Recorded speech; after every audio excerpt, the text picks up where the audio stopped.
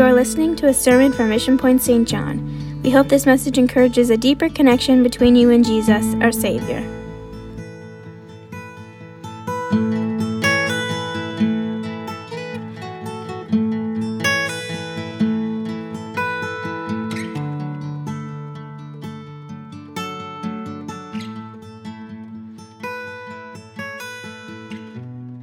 I did prepare something, and as the service was going on, there was just a part of the song, the throne room, and Brother Robertson kind of just shared a little bit about it, just about just that this veil is torn, and that we have access to the presence of God. And all through the Old Testament,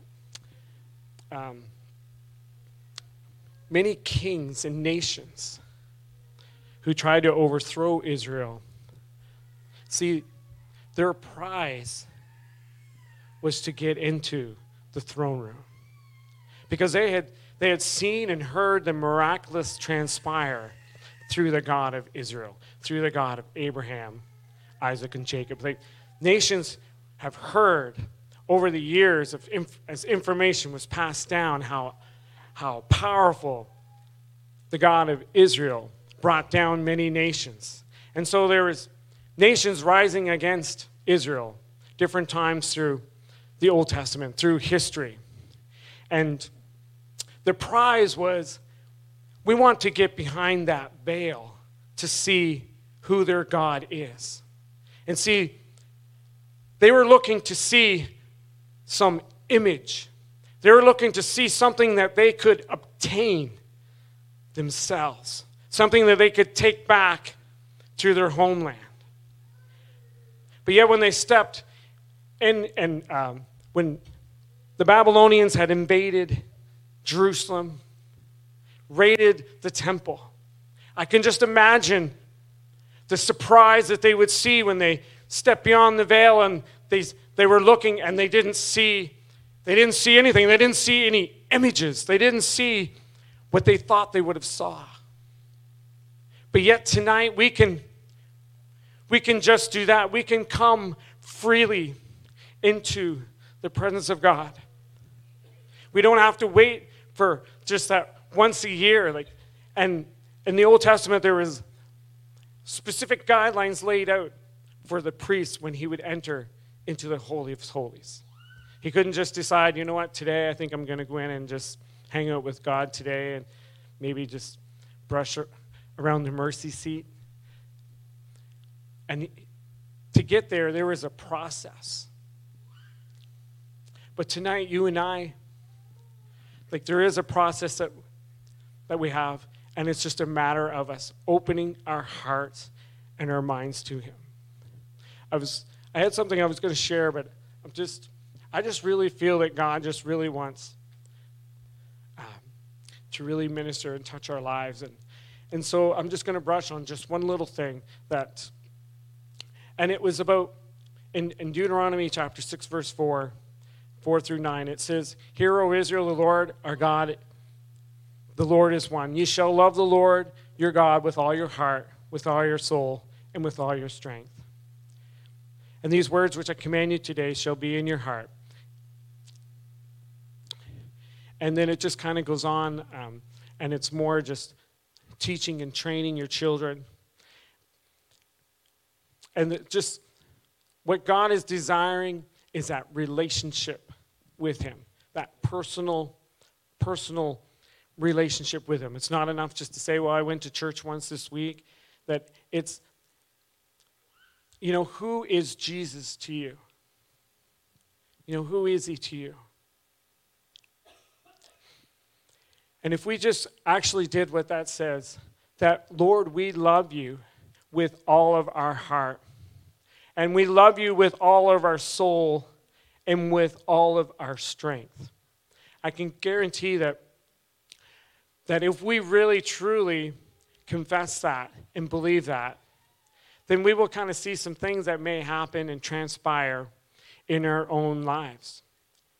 See, the word here is translated from the word shama and is taken from, and if it's taken from its true content, it would read something like shama is a command to listen or to pay attention, to obey. So what essentially is being read is, pay attention, Israel, the Lord your God, he is one Lord.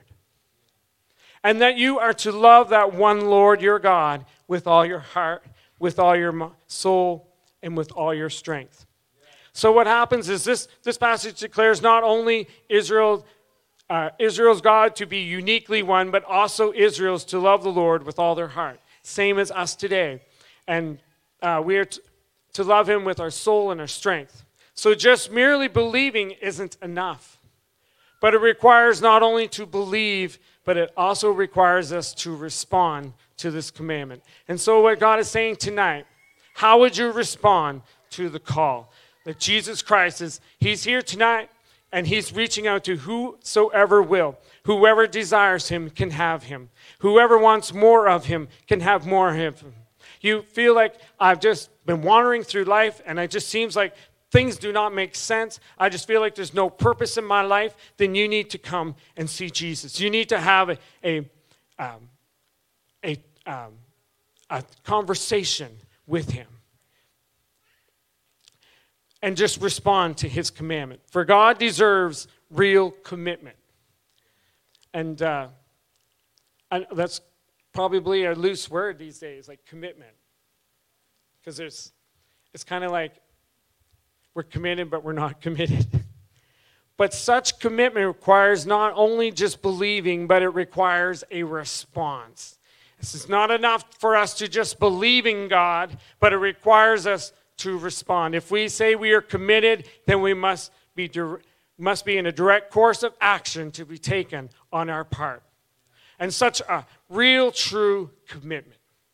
It isn't something that's just half-heartedly. It's not just something we pick up today and tomorrow we just set it down. That God desires that personal relationship with each and every one of us. And it's not just so much for just us, but it's for the whosoever will. It's for whoever desires more of him. And tonight, I just felt like it was like God was just speaking to me, like just envisioning what it would have been like to just walk into that throne room.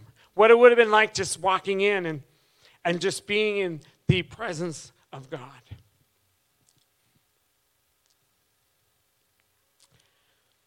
Hallelujah. Maybe I'm just weird or something. I don't know. But I just feel his presence so strong. And don't anyone answer that. I know everyone's thinking already. But what we have access to today, hallelujah, it can not only change your life, but it can change your future. Like you don't have to base your future on the past. You don't have to base your future on the what ifs. You don't have to base your future on if only I had done this or if things had worked out this way. But God has a plan and a purpose. And he wants to pour out his Spirit like never before. And it's for whosoever will. Whoever desires more of him can have more of him. Hallelujah. Just walking into his throne room, coming into his presence. That's all that really matters. Isn't it? That's all that really matters is I connect with my Creator. That's all that really matters. Everything else will just, if it's materialistic, it's just going to fade away anyways. It's, it's going to end up rusting. It's just going to, the Bible says that rust and moth, and it just disintegrate. But what God is offering something is not just eternal, but it's everlasting, everlasting, everlasting. Hallelujah. And God, he wants to pour out his Holy Spirit like never before. I shared this last week, just briefly. That God is very strategic with what he's been orchestrating in our city. Even when even when we didn't even realize what was happening. That God has been placing satellite churches in specific areas of our cities and our surrounding communities. We have Grand Bay, we have Quispamsis, New Weejuwak, in the Hampton area. And our north end, our south end, east, which is here, of course. 2 locations on our west side. Like God has He's been very specific in setting things up so that there is a lighthouse in every community of our city.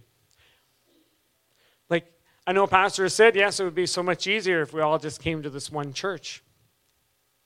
But that's not what God was interested in. He's interested in expanding. He's interested in going further, deeper. It's about multiplication. You know, when we look in John chapter 4, there's a story that Jesus, he went on a mission to reach not only a Samaritan woman at Jacob's well, but he was after a community of people. So Jesus and his disciples, while they were leaving Judea, they were to head back to Galilee. And though they normally travel a specific route that bypasses Samaria, Jesus felt compelled to travel through this unpopular region in order to reach a community. So Jesus had a divine appointment with a woman at Jacob's well, who most would kind of question her moral background. But when she received a revelation of who Jesus was, she left her water pots and she ran to tell the community about Jesus. And the majority of that community believed in the words of Jesus. Like, when you read through it, Jesus stayed with him for numerous days, and he performed no miracles at all. And when I read that, I thought about it. I was like, wow, that's interesting, because everywhere he usually went, there was miracles, healings took place. And it's because they believed by the word only. I don't need a demonstration of who you are for me to accept who you are. I'm going to believe by the word only. And so it's just a matter of just believing.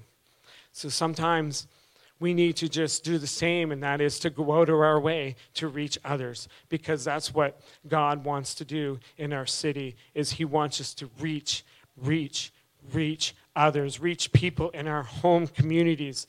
And it's time for the church to pass on and share the apostolic experience with somebody else. If each of us would just spend time with just one person this year, our church would double next year. Because it's natural that as we spend time with one person, we're going to share, and they're going to open their heart up, and they're going to be like, yeah, I want what you have. And then in the next year after that, it will double. And that's what God's interested in, is multiplying, expanding his kingdom.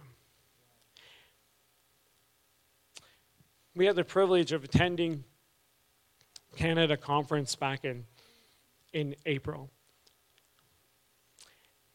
And there was numerous prophetic messages that were given about Canada. That God has seen how Canada for years has been giving and sending missionaries all across the world and sending financial resources. And God has seen what Canada has been doing. And God has promised that he's going to pour out his Spirit and have revival in Canada like never before.